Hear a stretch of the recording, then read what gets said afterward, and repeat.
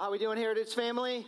It is so good to be with you, and whether you are here in Bettendorf, you're in Rock Island, Kewanee, or maybe you're dropping in online, I want you to know I am convinced that you are here for a reason. And if you're a guest with us, my name is Justin, and I'm the campus pastor here at our Bettendorf campus, and I want you to know right up front, Heritage is not a perfect church, but what we are is an imperfect people who are chasing after an authentic relationship with Jesus. And you see, that's why when we gather in spaces like this on weekends, that we engage the Bible, God's Word, His love letter to us. And I'm humbled and honored as we step into that conversation today to be a part of that with you. Now, last week we concluded a series of conversations that we called Can I Ask That? And it was in these conversations that we engaged Scripture and looked and wrestled with real questions that came from you, that came from me, the rest of the Heritage family, and I'll tell you, that series was powerful. And if you missed any part of that, I encourage you, jump online, check it out, because we jumped in the deep end on issues like heaven and hell and salvation, and why is there broken and suffering in the world? Why do bad things happen to good people? We talked about mental health and suicide. We even talked about what does it look like for us as followers of Jesus to navigate the complexities of some of the hot-button cultural issues in a way that honors God and that makes Him known. And now today we're actually going to step into a new series that we're calling Family Octagon. You see, a good swath of the questions that came in from you and from I had to do with our interactions with each other, our relationships with one another. You see, we had some questions from parents that were asking questions about how can I get my children to obey me? Every parent in the room said amen. Like, that's my question right there, right? You know, we had another parent that said, my teenager hates me. And how can I help them? On the flip side, we had children who were asking questions about their parents, saying, how can I love and honor my parents when they're making decisions that are hurting me? There were questions from some of us who are married that were just going, what does it look like for me to honor God in the context of my marriage? Or another one that's real is, how do we utilize the moments where we fight and disagree to actually bring about resolution and move us forward, rather than leave us in a place of division? Great question. Some of us who are maybe navigating the singleness season of life, there's a question that came in just like, how do I honor God in the midst of my singleness and in the midst of my dating relationships? And that doesn't include just the significant questions with those of us who are navigating family and friend relationships or that are just divided and broken and messy and disconnected. You see, that's really the heartbeat of the Family Octagon series of conversations that we're going to have throughout the month of October, is that we hope by engaging this conversation and looking at what does it really look like to fight for what matters most, that maybe some of us today will get answers to the questions that we have been wrestling with. Now, the octagon is an illustration that some of you may be familiar with. Here's the deal. The octagon is more than just an 8-sided shape, okay? That's part of it, right? Like, yes, got that answer right. That's good. But the octagon is actually a space, some people call it the cage, where two people walk into the cage with one goal in mind. And that is simply to either knock their opponent out, to have their opponent submit and tap out, or when the clock hits 0, to be the one whose hand is raised in the middle of the octagon and declared the victor, right? Because they know if they have their hand raised enough, over enough number of matches, they'll be deemed the what? The champion, right? They'll be the champ, and they'll have the nice shiny belt around their waist that they can flaunt and show that everyone, they're like, look, I got it going on. I'm the champ. Now, it's interesting because I think that illustration actually fits our relationships really well. Because our relationships many times can feel like a knockdown, drag-out struggle, can't they? Even those that we love the most, those that we're closest to the most, and many times it can feel like an absolute fight to the finish. But yet we look at Scripture and it's so clear that God has created us for intimate relationships. You know, in some ways, I think it'd be interesting if we actually got championship belts for our relationship success. But how many of you know that doesn't happen, right? I mean, think about it. This is like if I was the husband that came home after a long day of work and I went out and I mowed my lawn and like, well, got it going on. Or there's the rare occasion that I actually put my own clothes in the hamper. Like, what if I did that and there was a little pause in the action and I was handed just a little bit of a championship belt? You know, and I could walk around and flaunt it and like, yep, husband of the year right here. Like discount hubby check, you're seeing it right here, right? It doesn't work that way, right? Or Fridays are my day off, and maybe I decide, hey, I'm going to stop by McDonald's, get a Happy Meal. I'm going to go meet Maddox at Hoover Elementary, where he's at, and I go in, and I interact with all the kids, and I love on them, and they go, oh, you know what? You are a championship dad right there, you know? Look at you. You're awesome. Or maybe there's that friend. Let's just be honest. We all have a friend that at times can be just a little bit of pain in the bottom. You know what I'm talking about? Like they walk through that season where they're just really moody they're just, like sucking you dry and you just kind of want to go, I'm going to cut this relationship off. But what if, man, if we were like good friends and we said, you know what, I'm going to listen and I'm going to walk with you. And then at the end of that, they go, oh, guess what? You are a championship friend. And what if we could walk around our neighborhoods and our workplaces and we could just show off our belts, right? Like just with a little swagger. Like, I got it going on. Look at this. How many belts do you have, right? But that's not how life works, is it?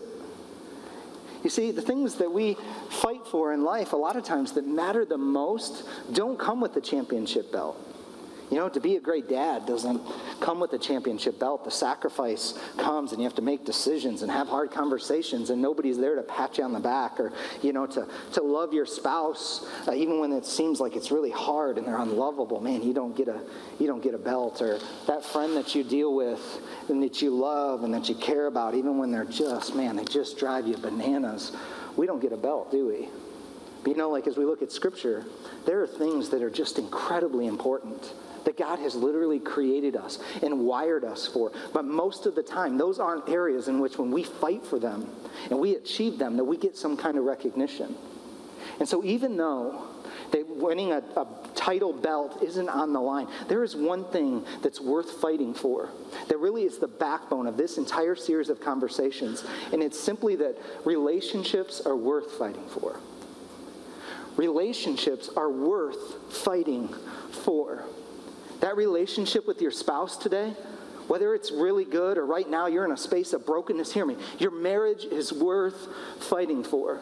Parents, that child that you have that you're having a hard time connecting with, and it's just, what are they doing? They're running headlong into destruction. Listen, that relationship with your child is worth fighting for.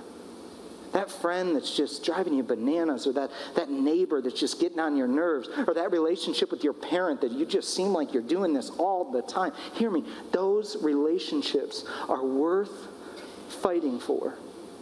And it's actually Jesus is the one that told us that. This wasn't a great idea that we came up with. It was Jesus that said relationships are worth fighting for. You see, there was this interaction in Mark 12 where the religious leaders come to Jesus and they say, okay, Jesus, out of the entirety of the Old Testament, what is the most important commandment?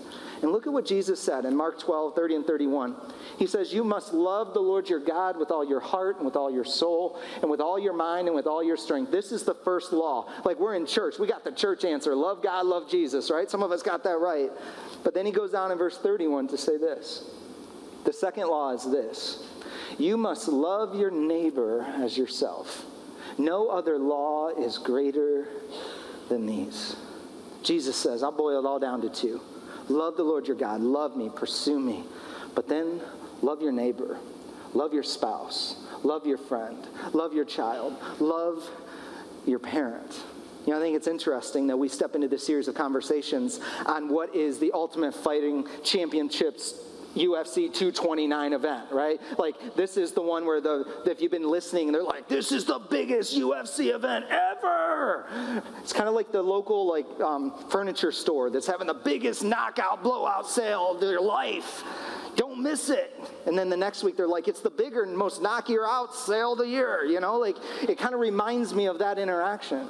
But this weekend is UFC 229. It's when Conor McGregor's going to take on the undefeated champ, Khabib, blah, blah, blah, blah, whatever the last name is, right? And this is for the lightweight championship of the world. The belt is on the line. This is a huge deal. I was watching this week just the commentators debating, who's going to win? Who's going to take it down? Is it going to be the superstar striker Conor McGregor, or is it going to be the tenacious grappler Khabib? It was like this back and forth. Who's going to win? Who's going to take the belt now? They went to painful lengths to even unpack the tail of the tape, is what they call it. Looking at who has the advantage. Okay, McGregor weighed in 154.5 pounds, and Khabib was at 155. Does that mean McGregor's in better shape? Does he have the advantage? Will McGregor be rusty because he stepped out for 2 years to box? Can Khabib handle the left hand to the jaw? Can Conor deal with the tenacity of Khabib? Can he stay off of his back? I mean, it was crazy. They're back and forth, like unpacking this match, this fight. But here's what I know about this fight. And what is also true of you and I is we seek to have the fight for healthy, thriving, transparent, life-giving relationships. And it's that this fight and the fight that we walk into when we get into the octagon of life actually starts well before that fight was ever on the calendar. You see, it's the fight that began right here in their mind, in our minds, how we view ourselves. You see, in the story with McGregor and Khabib, it started, years ago, when they looked in the mirror and they thought about themselves. You're a champion. You're a champion. That's why Conor McGregor says in his Irish accent, like only he can, he's like, I fear no man. He says, if you breathe oxygen, I do not fear you. I mean, you can hear the testosterone just like bubbling up, right? I mean, a little bit of arrogance. I got it. I hear you, all right? But what it illustrates for us is how we view ourselves matters. How we view ourselves matters. Look again at Mark 12:31. When Jesus says this, he says, you must love your neighbor as what? You must love your neighbor as what? Yourself. Yourself. How we view ourselves matters. Now, do me a favor. Right where you're at, I'm going to ask you to take out your smartphone, all right? Those of you who are guests, I told you we're not a perfect church. Like, we actually bring the phone out every once in a while, all right? So it's okay. You can do this. I know that you were told not to do this. So get your phone out. Do me a favor. Put in your passcode. And then I want you to go to your camera app, all right? Those of you who have iPhones, it's really easy. You just like swipe up and you hit your camera. All right. Those of you who don't have iPhones, I can't help you, but I will pray for you. All right. Like that's part of what we're going to do. All right. So you there? Everybody there? You got your camera app? Now I want you to hit the button that flips the camera into what I call selfie mode. And let me ask you, what do you see? Some of you said, I see myself. Like, that's a really good start, okay? Some of the ladies, you're fixing your hair. Yep, right here. Yeah, and your makeup. Listen, ladies, your makeup is on point. You look amazing, okay? Let's just clarify that right now. Okay, so back to your phone. Look at yourself and look yourself in the eye. And let me ask you again, what do you see? Maybe a different way to ask that today is, are you proud of what you see? Or maybe today, are you disappointed in what you see? Maybe as you look at yourself in the midst of your phone or you visualize yourself looking in a mirror, you hear the voices of people over the course of your life who have said things about you that aren't true, that you've embraced, and you believe that about yourself. Maybe that's what you see when you look in here. Maybe you're embarrassed with what you see, or you're insecure. Listen, regardless of what you think about yourself when you see yourself, the reality is that person that is staring back at you in the midst of your phone or looking at you in the mirror, hear me, that person is the common denominator in every single relationship you'll ever be a part of. And how you view that person matters. It's significant. It's important. Okay, now you can look up. Some of you are like, I love looking at myself. This is good, all right? But here's the deal. How we view that person matters. And it's significant because of this truth of how we see ourselves influences how we see others. How we see ourselves influences how we see others. Hear me, if when you look at yourself in the midst of that phone or in the midst of the mirror and you feel like that person looking back at you has no value, guess what? You're going to spend the entirety of your life in relationships where you're going to look to other people to affirm that you have value and worth. If the person that you look at in the midst of that phone or that mirror you don't think is smart enough, you're going to spend your entire life in the context of your relationships trying to prove that you're competent, that you belong. If you view the person in that phone or in that mirror as somebody who everyone else is better than, guess what? You're going to begin every relationship from a posture of defeat. One in which you're going to go, you know what, you win. I'll do whatever you want.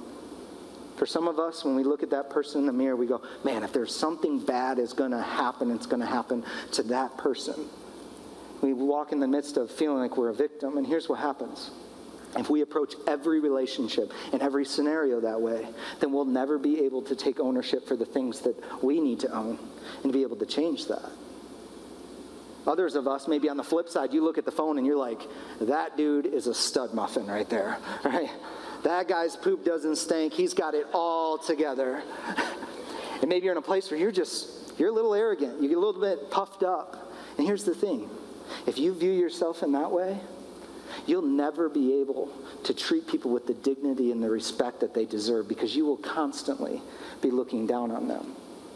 How we view ourselves matters. And that's why throughout Scripture, Old Testament to New, it speaks about the importance of viewing ourselves in a way that is sober-minded and that is humble. Here's a couple examples. First is in Romans chapter 12, verse 3. This is the Apostle Paul speaking. He says, I ask each of you not to think more of himself than he should think. And he says, instead, think the right way toward yourself by the faith God has given you. Think the right way, not too highly of yourself, not to be arrogant, but also the right way in that you're not viewing yourself as scraps, as garbage. He's saying think of yourself the right way by the faith God has given you. Jesus actually illustrates this point later on in Luke chapter 18, verse 9 through 14. He goes on to share a story, and it's a story about two men who walk into a temple. One is a Pharisee and the other is a tax collector. And these two men come into the temple, and Jesus kind of zooms in on the Pharisee first, and he says the Pharisee stood up and he lifted his hands to heaven and he prayed, "Oh Lord, thank you that I am not like other people."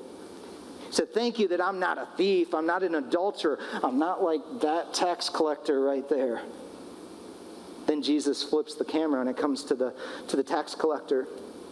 And it says that the tax collector stood at a distance. It said when he prayed, he wouldn't even look up to heaven. And he sat in the back looking down, beating his chest, saying, "Have mercy on me, O God, for I'm a sinner." And this is what Jesus then says in verse 14. He says, "I tell you, this man, the tax collector, the one that wouldn't even look up to heaven," it says, "this man went back to his house forgiven, and not the other man, not the Pharisee, not the one who was all puffed up, thinking how amazing and religious he was."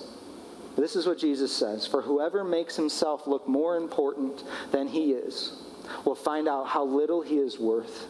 Whoever does not try to honor himself will be made important." Because relationships are worth fighting for. And how we view ourselves matters. And how we view ourselves, whether in a healthy way or an unhealthy way, impacts everything and every relationship around us. Because you and I are the common denominator in every single relationship that you will ever have.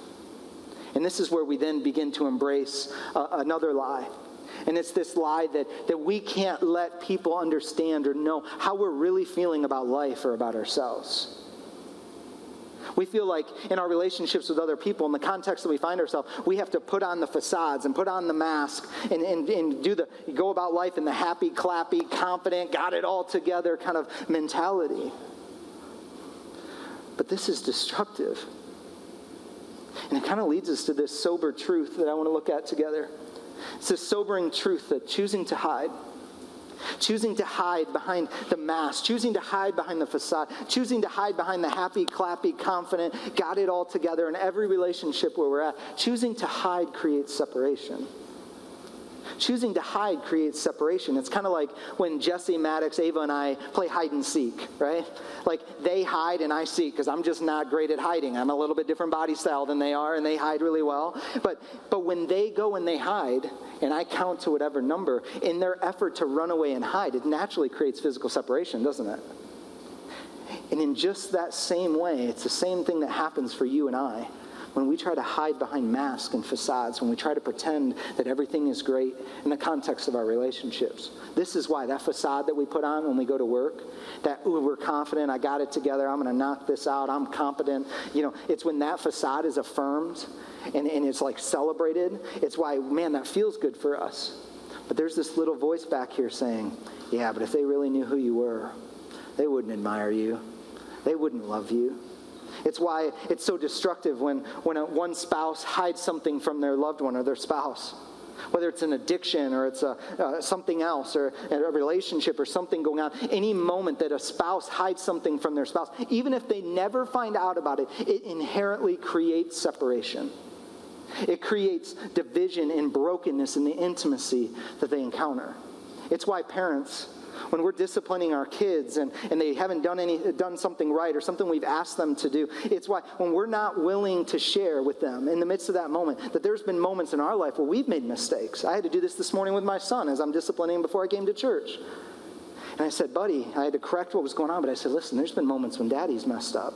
There's moments when daddy hasn't listened. But when we as parents put on the perfect parent facade, that's why our kids can't connect with us. That's why we feel distant and we feel separated. Because choosing to hide creates separation. But listen, the opposite is also true. You might want to write this down. Choosing to hide creates separation, but choosing to be known, choosing to be vulnerable. Some of you just heard the word vulnerable and like threw up a little bit in your mouth, and I understand that. But choosing to be known leads to intimacy. Choosing to hide creates separation. Choosing to be known leads to intimacy. And that's the context of the relationships that God throughout Scripture has literally said He has created us for and wired us for. Here's a couple examples of those passages of Scripture. The first one is here in James chapter 5. James is Jesus' brother, all right, that worships Jesus as Lord. That's a proof that He's God, if you ask me, right? And so anyways, he says this, James chapter 5, verse 16. He said, tell your sins to each other. Some of us just said, time out. I'm tapping out right there. I'm done. Don't do that. Listen to the rest of the verse. He says, tell your sins to each other and pray for each other that you may be healed. That you may be healed, that you may experience a depth of intimacy and relationship, both with that person, but by the way, with the Lord. Because he goes on to say, the prayer from the heart of a man right with God has much power. The Apostle Paul kind of speaks to this later on in 1 Corinthians chapter 2. And he's talking, this is the Apostle Paul who's like the juggernaut of the faith. He's the one preaching to the masses. He's the one planting churches all over the known world. And that ultimately has rippled out to you and I being able to worship and gather in these spaces. This is a guy that's supposed to have it all together. If there's somebody that should put on the rock solid mask, it's this guy. But look at what he writes to the Corinthians, 1 Corinthians chapter 2. He says, I came to you in weakness, like hold the phone. Time out. What are you doing, Paul? Don't say that. Listen to what he says. He said, I came to you in weakness, timid and trembling. He says, and my message and my preaching were very plain. He says, listen, I'm not trying to pretend that I'm somebody that I'm not. I'm not trying to do the little quirky things so that you like me and you think I'm really smart and all that. Well, Paul is really smart, right? He says, my message and my preaching were very plain. Rather than using clever and persuasive speeches, I relied only on the power of the Holy Spirit. Even Paul is saying that choosing to be known leads to intimacy. And he's saying, listen, I don't have it all together. I came to you in weakness, in fear, and in trembling. Even Jesus, think of Jesus in the Garden of Gethsemane in Matthew chapter 26 when he's just hours from being betrayed. Jesus brings his disciples with him, and in this moment he looks at his disciples and he says, listen, my soul is grieved to the point of death. Will you pray for me? Will you keep watch with me? Even Jesus is in a space where he's saying, listen, I'm going to be vulnerable with you guys. I need you to pray for me. I love how the pastor and theologian and author Tim Keller says it. He says this. He says, to be loved but not known is comforting but superficial. To be loved but to have the facade up or the mask up, that's superficial. But he goes on to say, to be known and not be loved is our greatest fear. That's why we put on the mask, isn't it? Because we don't want somebody that really knows us to reject us and not love us. But then listen to what he says. But to be fully known and truly loved is, well, a lot like being loved by God. And I love how he concludes here. He says, it is what we need more than anything. He says it's what we need more than anything. You see, relationships are worth fighting for. How we view ourselves is worth fighting for. Choosing not to hide but to be known is worth fighting for. But I know this weekend as we gather, many of us in the room don't like what we see in the mirror. We don't like what we see in our phone. And almost all of us, maybe in some way or another, there's a spot where we have a mask on, where we're hiding. And I want you to know today, it's costing us. It's costing us. It's costing us the intimacy that God has created us for with relationships with others. It's costing us the peace and the sense of belonging, like we're truly accepted, truly loved, truly known, truly belonged. And it's costing us. But we don't just do this in our relationships with people, do we? We do this in our relationship with God. We try to hide and we try to put the mask on. But hear me today. This next truth that we're going to look at, if we can grasp this, it can not only transform how we interact in our relationship with the Lord, it can literally transform. If we allow it to inform how we view ourselves, what we think about ourselves, it can change every single relationship in we're in, because it can transform you and it can transform me. And as a result, our relationships can be different. And here's what the truth is. It's simply that God knows us completely. God knows us completely. That's right. Every single part of you, God knows. He knows the things that are good and right and true and noble. And He knows the things that are messy and dirty. He knows your failures. He knows your sin. He knows your addiction. God knows us completely. But here's the incredible thing. Even with that being true, He loves us. You see, God knows us and loves us completely. He knows us and loves us completely. Do me a favor. I want you to close your eyes right where you're at. And I'm going to read a few passages of Scripture that I want you to know are true about the person that you looked at in the phone, or true about the person that you looked at in the mirror. First one is in Jeremiah 31, verse 3. It says, "The Lord came to you from far away, saying, I have loved you. I have loved you with a love that lasts forever. So I have helped you come to me with loving kindness." God says, I love you, that person in the mirror, that person in the phone. I've loved you with a love that lasts forever. And then in Zephaniah 3, he says, "For the Lord your God is living among you. He is a mighty Savior." And then listen to this. "He will take delight in you with gladness. With His love, He will calm all your fears. He will rejoice over you with joyful songs." It says He will delight in you. He will rejoice over you. In the New Testament, 1 John 3, he says this. It's true about you if you're a follower of Jesus today. He says, "See what great love the Father has for you, that He would call you His child." And that is what you are, His child. You see, today, if you're a follower of Jesus, you are a child of God. If you're not a follower of Jesus today, listen to me. He still loves you. He's just longing for you to come home. You see, those scriptures speak about a holy, righteous, perfect God who loves you, who values you. In fact, one scripture says that He considers us His masterpiece. We're the ones He wants to put on display. And yet He knows that we're imperfect. Why? Because sin messed that up, didn't it?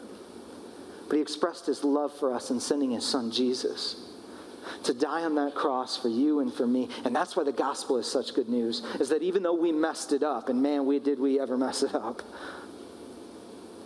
is that He loves us and He sent His Son Jesus to die for our sin and for our shame.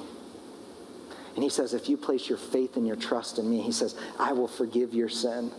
I will save you. And then Scripture says, I will make you new. And I love that picture. That's the good news. That's the good news. And that's why today we can say, listen, relationships are worth fighting for. How we view ourselves informs how we engage in those relationships. So how we view ourselves is worth fighting for. That's why it's worth fighting not to hide, but to actually allow yourself to be vulnerable and to be known. It's why choosing to allow what God says about you and believes about you to inform how you believe and what you believe about yourself. That's why it's worth fighting for. And that's why we're having these series of conversations, because we want to live out the intimacy and the sense of belonging that God desires for us. But it starts with you, and it starts with me, because we are the common denominator in every single relationship. So you may be asking, so what do I do with that? And as we talk about really fighting for the things in life that really matter, I want to give us just a couple training tips, so to speak. All right, every week we do something we call like a so what moment. These are our training tips. All right, so if the goal is to win the battle, to win the fight for healthy, authentic relationships, there's some elements of training that you and I have to engage in. Now, any of you who train, in fact, there was a Quad City Marathon a couple of weeks ago. Some of you ran in that, and you know that if you train for an event like that, the training plan, when you look at it on paper, can kind of look simple. Hey, I'm going to get up and run. Great, right? But it's not quite that easy, is it? And so the things that I'm going to share with you, they may sound easy, but if we seek to live them out, they are incredibly challenging. But my word, the result is worth it. And so the first training tip I want to point us to this weekend and call us to is simply to embrace who you are. Embrace who you are. I mean, I want you to embrace your gifting, the things you're good at, your personality, what you're passionate about. I mean, all the good stuff. Yeah, let's embrace those. But hear me. Also embrace the imperfections. It doesn't mean that you're not going to be in a posture of wanting to grow and aspire to develop in those areas. Hear me. I think that honors God's heart. But the first step for us is to simply embrace who we are. Brene Brown wrote a book called The Gifts of Imperfection. I love how she said this, and this is what she said. She said, let go of who you think you are supposed to be and embrace who you are. She said, let go of who you think you are supposed to be. Let go of the mask that you think you have to put on to go through life, to interact with people. Let go of who you think you're supposed to be and embrace who you are. You see, throughout Scripture, there are moments where God speaks very clearly about who we are and what we are. And one of those is found in 1 Peter chapter 2. It says this. It says, but you are the ones chosen by God, chosen to tell others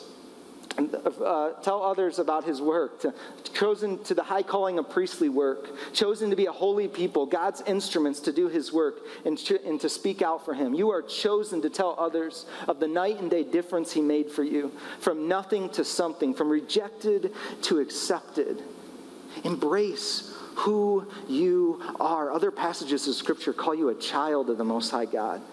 I mentioned he calls you a masterpiece. He calls you significant. It literally says that he has chosen you and appointed you to bear good fruit. I mean, throughout Scripture, God's love and purpose for us is abundantly clear. And if we would just embrace who we are, we can take steps to thriving relationships. But here's the deal. There's always gaps in our life, isn't there?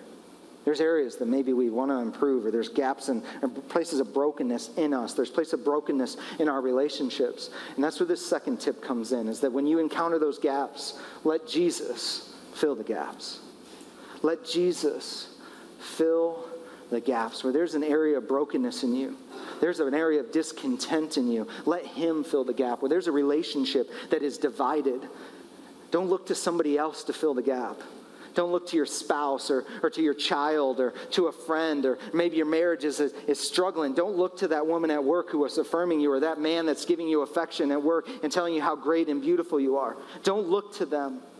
Look to Jesus to fill the gaps.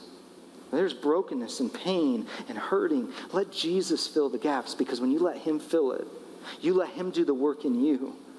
Those relationships and spaces of brokenness that you thought were so far gone can be transformed. See, the Apostle Paul had an area in his life that he was crying out to God to transform and to change. There were gaps in him that he wanted to be changed.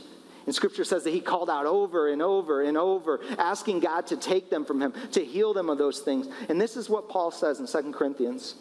He says, each time I asked, each time I begged God to fill the gap, each time I asked him to take it away, it said God said, my grace is all you need. My power works best in weakness. So now, listen to these words. I am glad to boast about my weaknesses, so that the power of Christ can work through me. Paul says, there's gaps, but I'm letting Jesus fill the gaps in my life. And that's the same for you and I. As we have these conversations about fighting for what matters most, fighting for relationships, I know that most of us have gaps. And we're tempted to look at other things in the world to fill them, but don't do that. Look to Jesus to fill the gaps. You see, there's things in this life that we fight for.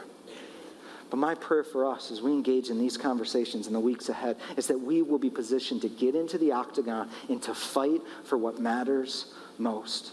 And relationships are worth fighting for. How you view yourself is worth fighting for. Choosing to be known and not to hide is worth fighting for. Choosing to embrace what God says about you and how he feels about you and letting that inform how you view yourself is worth fighting for. And so let me ask you this weekend. What are the areas where Jesus is inviting you back into the octagon to actually fight for what matters? What is the Holy Spirit stirring in you today as whatever your next step is? What is the mass that the Holy Spirit's inviting you to take off and to allow Jesus to fill? What are the relationships that are broken around you? And maybe ask the question, what is my role in that? What is the area where God wants to transform how you view yourself so that he can transform how you interact with others? See, in a moment, I'm going to create space for you just to have a moment to reflect on maybe some of those questions or maybe something else that the Holy Spirit is stirring within you. But as we do that, I can think of no better way of reflecting on just how valued and how loved we are than by taking communion together. You see, communion is a sacred moment for us personally, but also collectively, in which we are reminded of God's great love and value toward us, that he sent his own son, Jesus, to die for us. So in a moment, our worship teams are going to come and they're going to begin to lead us in worship. And as they do, our ushers are going to come forward and they're going to distribute the elements. They're going to do that by passing a plate. And I encourage you, as that plate goes by, if you are a follower of Jesus today, to take both cups. There's a double stacked cup. There's not just one cup, there's two cups. How many? 2 cups, all right? I want you to take those if you're a follower of Jesus. Or maybe you're in a place today and you're hearing this idea that God knows you completely and he loves you completely. And you're saying, today's the day I want to step into a relationship with Jesus. I want you to take those 2 cups and hold them while you turn over your teaching outline and look at those few sample steps in a prayer that you can step from death to life into relationship with Jesus this weekend and take communion for the very first time. For those of you who need a gluten-free option, we have those in the back of our worship centers. But it's my hope that you'll grab those elements, and as you look at the cup that has the bread that symbolizes Jesus' body broken for you, ask yourself, how much must God value you to give his son to hang on that cross for his body to be broken for you? As you look over at the juice, I encourage you to ask the question, how much must God, the creator of the ends of the earth, the everlasting God, how much must he love me that he would shed his own blood for the forgiveness of my sins? And listen, when you're ready, I encourage you to take the elements. Whenever you're ready, no one's going to prompt you. But as you take them, let it be a moment of worship in which you acknowledge and confess that you believe that God loves you and values you just as you are today. But may it also be a moment when you commit to fight the fight, to view yourselves in the same manner that God sees you, as one with value and as one that is loved. So as we step into this moment, I want to read a scripture. And as I do, I want you to visualize that face that you saw looking back at you in your phone. The one that you look at in the mirror day in and day out. And I want you to know that this scripture is written for you. Let's read this. It's in Romans chapter 5, verse 8. It says, God showed his great love for you. God showed his great love for you by sending Jesus. Jesus, the champion, the undisputed, undefeated champion, the one who literally has every belt known to man, the one who will be on the throne, who will have the title for the end, till the end of the ages. Jesus, the champion. God sent Jesus for you to die for us, for you and me. The ones who are 0 and 167,501, every lost guy coming by way of knockout. God sent the champion Jesus to die for you and I who haven't won a battle while we are still sinners. You see, God loves you. That's why Jesus came. God values you. That's why he gave his life for you. And so as we take communion today, My prayer is that you will know that you're valued and you're loved, and that you will let God use that to inform how you feel about yourself, so that you and I can engage in life in the octagon and win the battles, fighting for what matters most. Will you pray with me? Heavenly Father, Lord, we are grateful for the love and the value that you have in us. God, we are humbled that you aren't a distant, far-off God, but that you are a God who loves us, but doesn't just love us, God, that you long for us to encounter healthy, life-giving, thriving relationships with others. And Father, I pray today as we hold the elements and we take part in this sacred moment, Lord, I pray that you would remind us of who we are. And Lord, today, may even by faith, may we embrace who we are. And Jesus, where there are gaps, I pray as we hold the elements, that we would be reminded of the gap that was created between you and us because of our sin, and the reality that Jesus filled that gap. And Lord, I pray that wherever the gaps are in our relationships or in us, that we would invite you to fill those as well. So God, we offer this time to you as a moment of worship, but also as a moment of commitment, because you, Lord, are worthy of all of our praise. So we give it to you now. In Jesus' name. Everyone said? Amen.